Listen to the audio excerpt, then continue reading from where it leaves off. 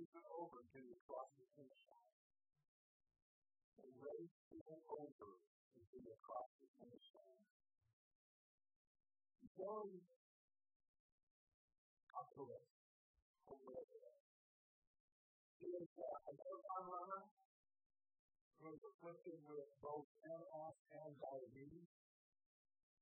She's an inspirational speaker and author of a book entitled Believing Spirit, Life Lessons from the Last Place.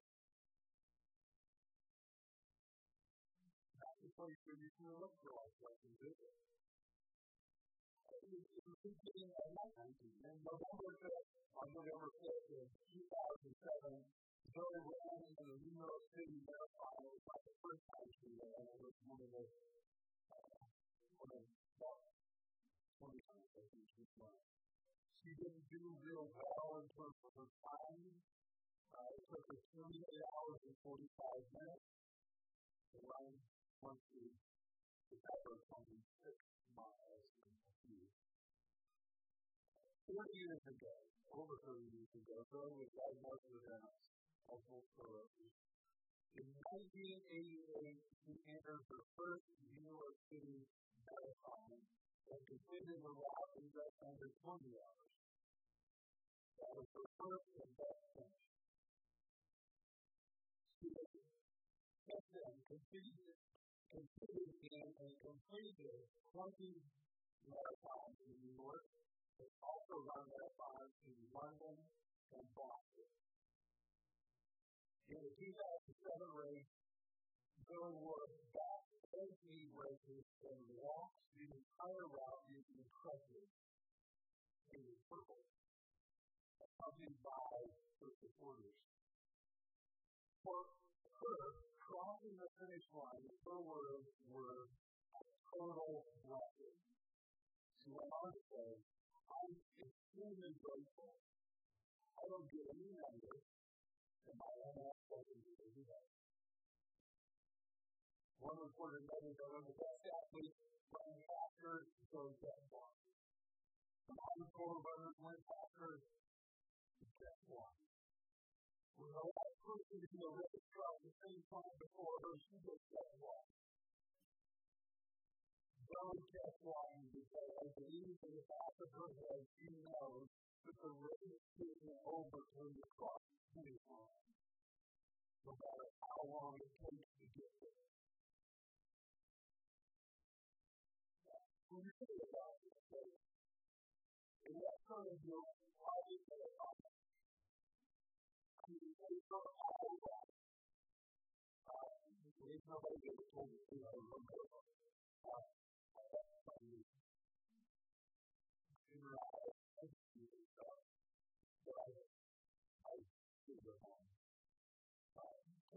miles would be a huge accomplishment. 26 miles would be great for some of us. 26 miles is just absolutely impressive, but then there's this guy named Dennis Smith from Britain. About 2 years ago, he completed his 401st marathon in 401 days. I would be if you heard my first time. He completed 401 marathons in 401 days. He won one marathon every single day for over a year. I think he was in my house. I thought it was totally down a little bit. But here's how he did it. I wanted to be between you. He started out with a business endeavor in September of 2015, hoping to raise about $250,000 or a little over $300,000. He got bullied because he was bullied for 8 years of his life when he was in school. In 284 days, he ran 284 marathons, and he had a hernia, and he had to take 10 days off. And then he went back to racing to make up the difference On October 5th of 2016, he completed the last marathon, having run a total of 10,500 miles. But he decided to take it easy after that. At the final marathon, his team had put together a cool down activity for him, involving a month of back-to-back half marathons,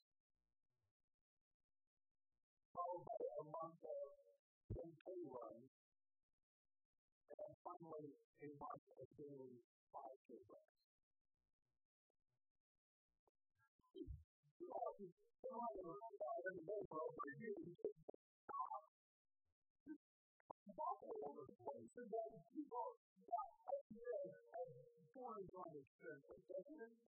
But he set a goal.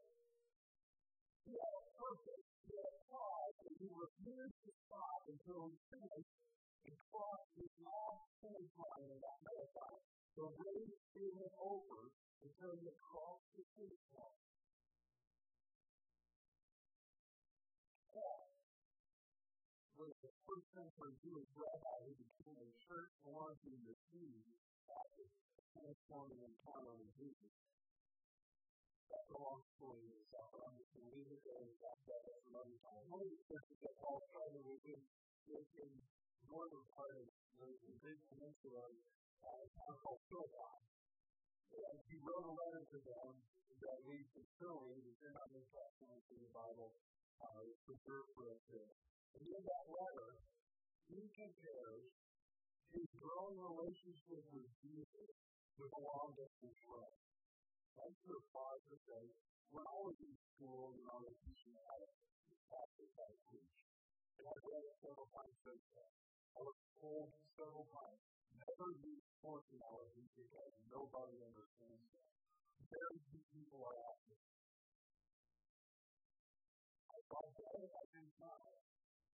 Really knew when Paul was writing his epistles, his letters. I think I did all the time. He talked about boxing and running the race. And he talked about winning the race. Somebody said it's over. Don't use sports analogies. People won't understand it. We all know that it's not the one part that you fall flat on your face and you get back up, right? You don't need to be a runner. No, that's impressive. I don't have to be an athlete. That's the word. But it's all the time. But listen to what Paul said. This is what he says. He says the race isn't over until you cross the finish line. Philippians chapter 3, verses 7 through 16. But whatever we're doing, he says, he starts to look at the cars right in the middle of this letter. Whatever we're doing to me, I now consider lost for the sake of Christ. And particularly people who come to Philippi and kind of bragging about what great people they were and how everybody got to listen to them. You know, you're better than Paul, the guy who started the church. You're way better than Paul. You always got all kinds of stuff. We know more things than Paul. We know more things than Paul. Paul just said that and don't think it. Don't remind you of it. And he gets to the rest of the first part of the chapter of all of his miracles. He's in the right tribe of Israel. He was circumcised on the right day. He was a conservative, Bible-thumping, fundamentalist Pharisee. He had everything going for him. He was obedient to the law. He considered himself blameless. He was obedient to all the rules and ways of his religion. And then he said, but I also consider all of that law for the sake of Christ. And what is more, I consider everything a loss because of the surpassing worth of knowing Christ Jesus my Lord. For whose sake I have lost all things. I consider them garbage that I may gain Christ. I need to pause for a moment and let you know that the word is simply garbage here. There's a much more liberal translation. Dumb. You want to know exactly what he's talking about? I consider this That's what people put in those little plastic bags when they walk their dogs. Everything in life is a sack full of stuff. Fertilizer. It's a sack full of junk. Garbage. Dung. I only can express. But it's found in, not having the right that comes from my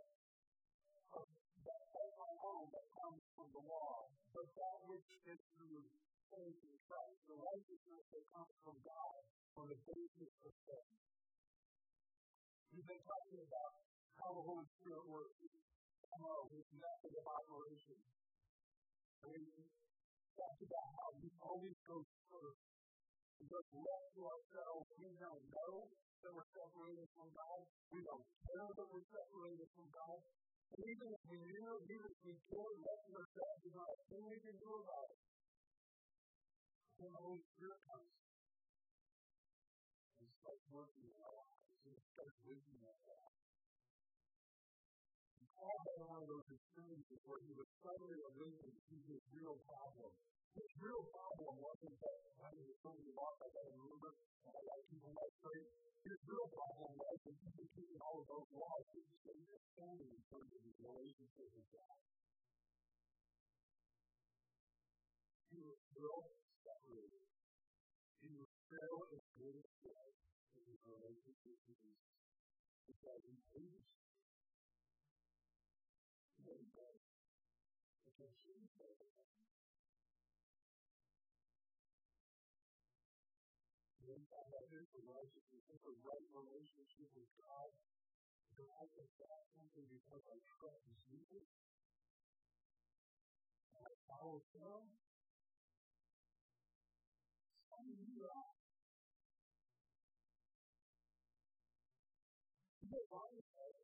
I want to know Christ. I want to know Jesus. Just to know the power of the resurrection. And to put the basis in his suffering, becoming like him in his death. And so somehow came to the resurrection from the dead.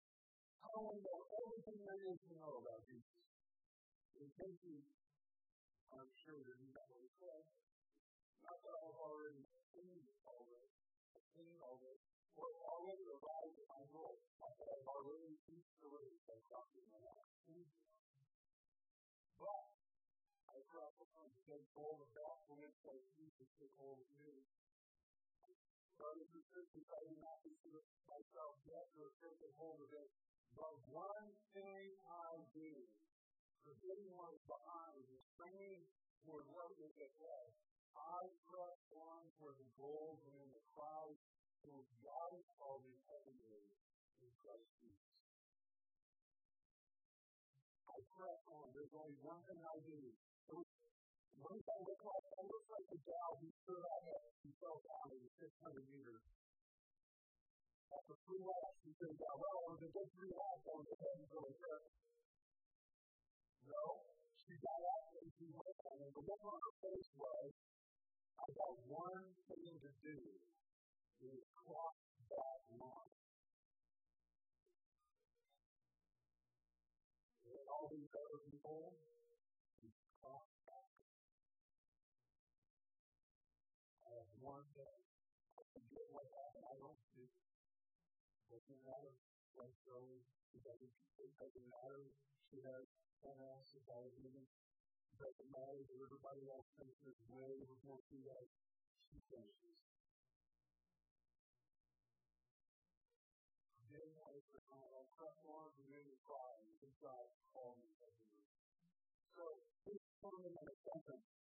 Some people need to keep in mind that the following Jesus demands development. As the Holy Spirit directs us that we want to demand His grace. Talked about that a little bit last week. The Holy Spirit always speaks to lead. And if He leads, He wants us to follow. And sometimes we don't follow as well as we should. Sometimes we think we're not as we should. Follow God's institution. I already think that you are not much of an answer. Okay. Okay. I'm a standard. We can do that, Marty. The Holy Spirit uses and calls us to His needs, and we need to give the opportunity to follow Him as a responsibility to go with it. And if you go, if you move, then praise that. Praise it. Praise Hallelujah. Praise. And here, Paul says the same thing. The Holy Spirit leads us in this way. He takes a step and he wants us to follow Him. Take a step and take another step and take another step because the race isn't over until we cross the finish line. We need to grow in our love for God and our love for others and each other until His love rules in us.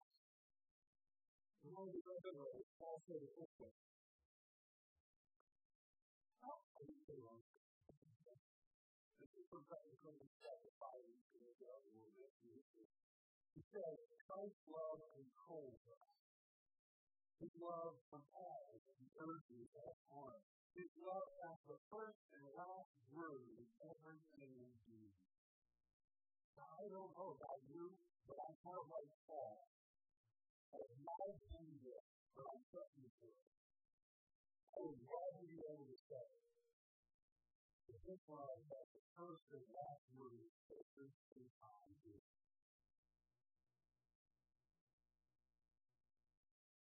For some of you,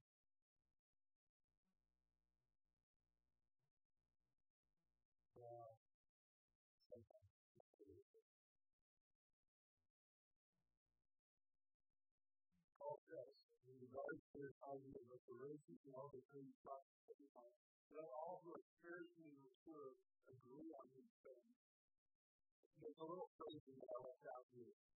I'll put on the title of it. I love that. It's a phrase that is also people that wanted to say that I did. Paul said to them, if you don't agree with me, I think I will show you the error of your ways. That's a good paraphrase. But you know that. It's a good quote. If you don't agree, God will say it. He says, so if you're spiritually mature, you don't have to do this. The relations are over so I can't finish that.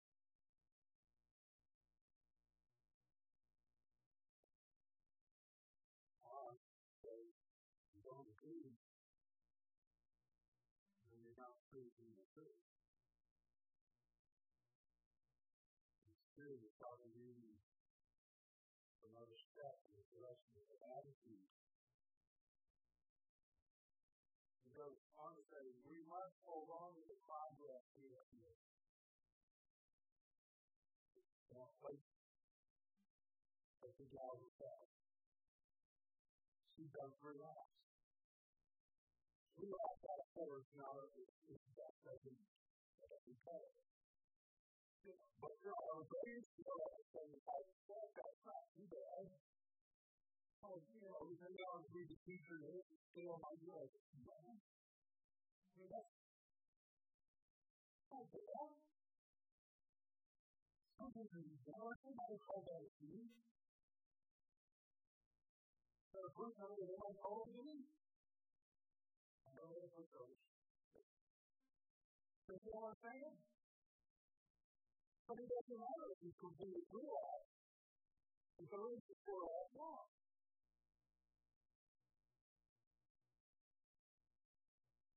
You got to see the other hand is that the race isn't over until across the finish line. Following Jesus, the natural development of larger meaning that He directs, the Spirit directs me in this dynamic and this place.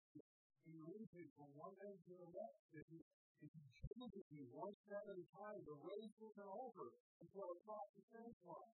Then you go, oh, look how far I've come. When across the finish line, you're not done. We need to grow in love for God and for others until His love rules us. So we can say like Paul, I'm glad to serve you. And He says the first and last word in everything I do.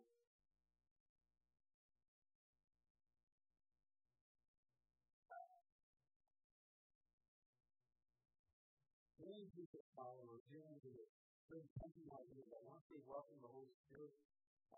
His love into our lives and transform us from dead to living to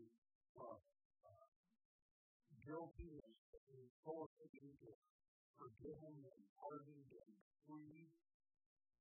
That it's just a matter of person. I'm just looking forward to going to heaven on someday when I die. And the people that hope.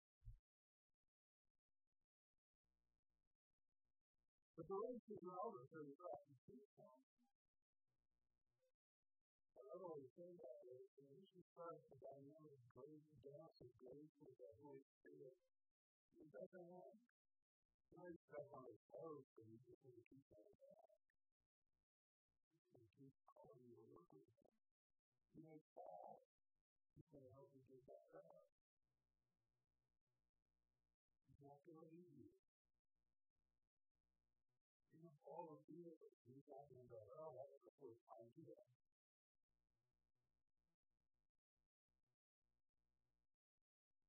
Some of you say, hallelujah, and that's okay. So that's how you say that.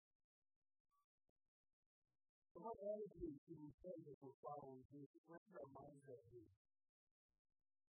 I hope it's obvious from that. The race isn't over until you cross the finish. And Jesus did not come, live, die, and rise again, so that we can be with him someday, by and by, in heaven, in the sky. He wants to live with us here and now. And yes, then, but also now. The race isn't over until you cross the finish line. The Holy Spirit doesn't lie to Jesus simply so that our sins will be forgiven. And sometime in the future, we'll get to be with him.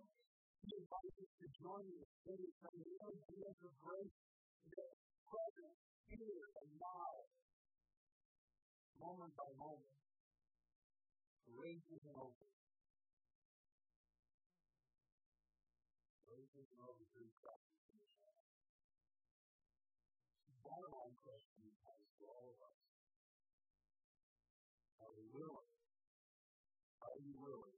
Are you willing to become the kind of person who never gives up regardless of all the times you trip and fall? Are you the kind of person? Are you willing to be the kind of person that always gets up? Are you willing to keep pressing for the goal, even when sickness and pain and everything else seems to be countering and throwing you down and blocking you? Are you willing to go on running, day in, day out, to experience and share the love of Jesus? Are you willing to be the one who declares, the race isn't over, but it's crossed the finish line? Are you willing to work with the Holy Spirit, to cooperate with the Holy Spirit, because Jesus loves you fully? Until his love compels and urges you, until his love has the first and last word on everything you do.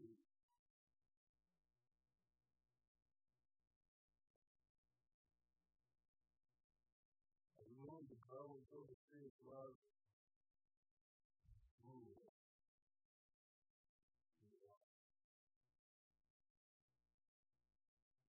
Are you willing to be one who says, the race is over, but trust me? So, if you are willing, then you're the kind of person the Holy Spirit speaks.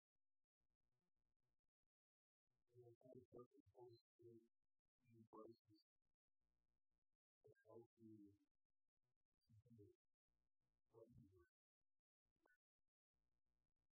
So what do we need to do? We need to make a commitment. We need to commit to the salvation of this life so that we will always be.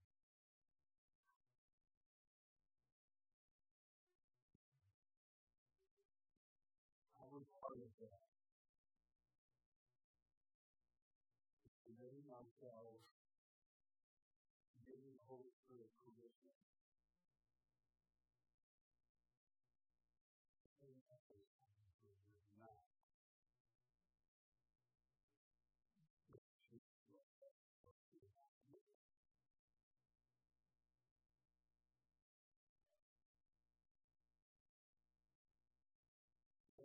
lifestyle. I think it's pretty good.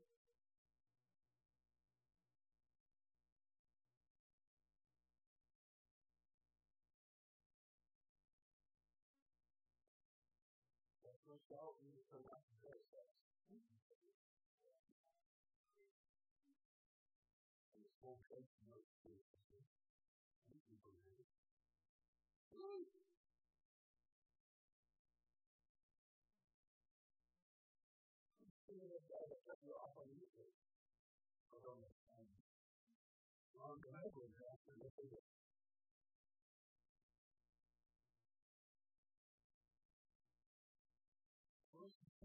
Control, this love control, what the first and last word of everything we do. And if we're going to be open to him saying, okay, that's for no God. Get up, come on. This place isn't over. You've got to get up off the ground. This work will get done. There is no better time, and there is no better place to make that promise than right here and right now. You don't need to renew that promise every time you fall down. Well, you need to do it every morning when you wake up. Here I am, Lord. And I want to learn how to love like you love. I want your love to control everything I do. I want your love to have the first and last word in everything I do.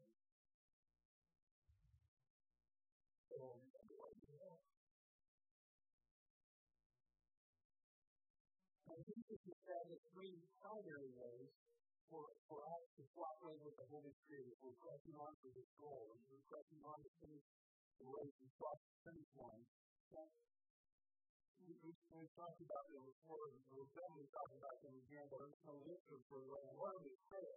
One of the passages of that. One of them says, if you're in a relationship with somebody who's getting on the phone to you, something's not right. I mean, I don't know what else to do, but I can figure it out. Right? Talk to it. Listen to it. Study the Bible. Read the Bible. Listen to the Bible. Be in a Bible study group. Be in church with people who are listening to what the Bible has to say about life for our life. These are key ways that we do it. Go and study the Bible are things that we can do both privately and publicly. The things we do alone and the things that we can do with others. The third one is something that we do always together. And that is the third thing that Jesus said. He's got the praying and studying the Bible together, but the thinking of community and the Lord's Supper together. As a way of saying,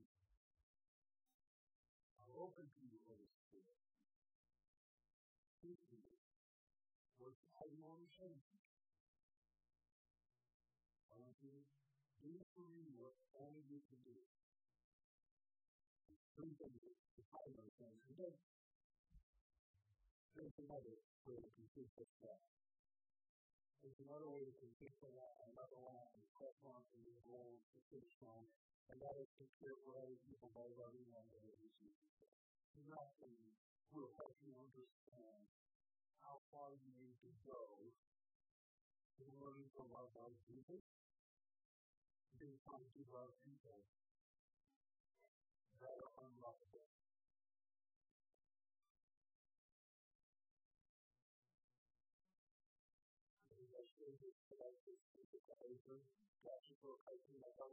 Couples watching on the person, and you know the pastor tells us that we ought to love our enemies. And I have a hard time with that in my friend.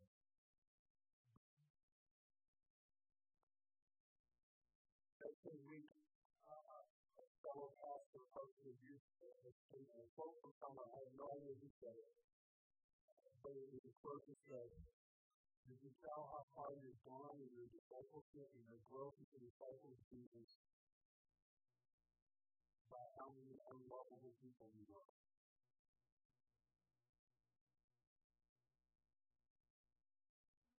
There were four unlovable people. Maybe that's one of our problems. Our learning about our level of people who avoid that. And what they do, I agree.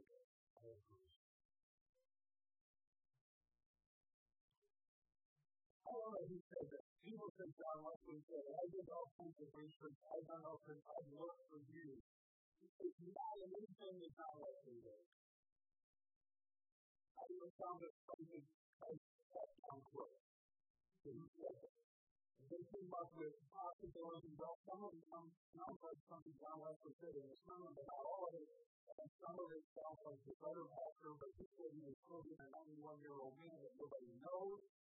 So I'm going to tell you, nobody knows who wrote this. It's really good stuff. It doesn't matter who wrote it. Before the many people and characters on our Jesus say, here's a great summary. Do all the good you can, by all the means you can, in all the ways you can, in all the places you can, by all the times you can, to all the people you can, as long as ever you can. We say at that point, because no, the race is over for the thing. That's the thing.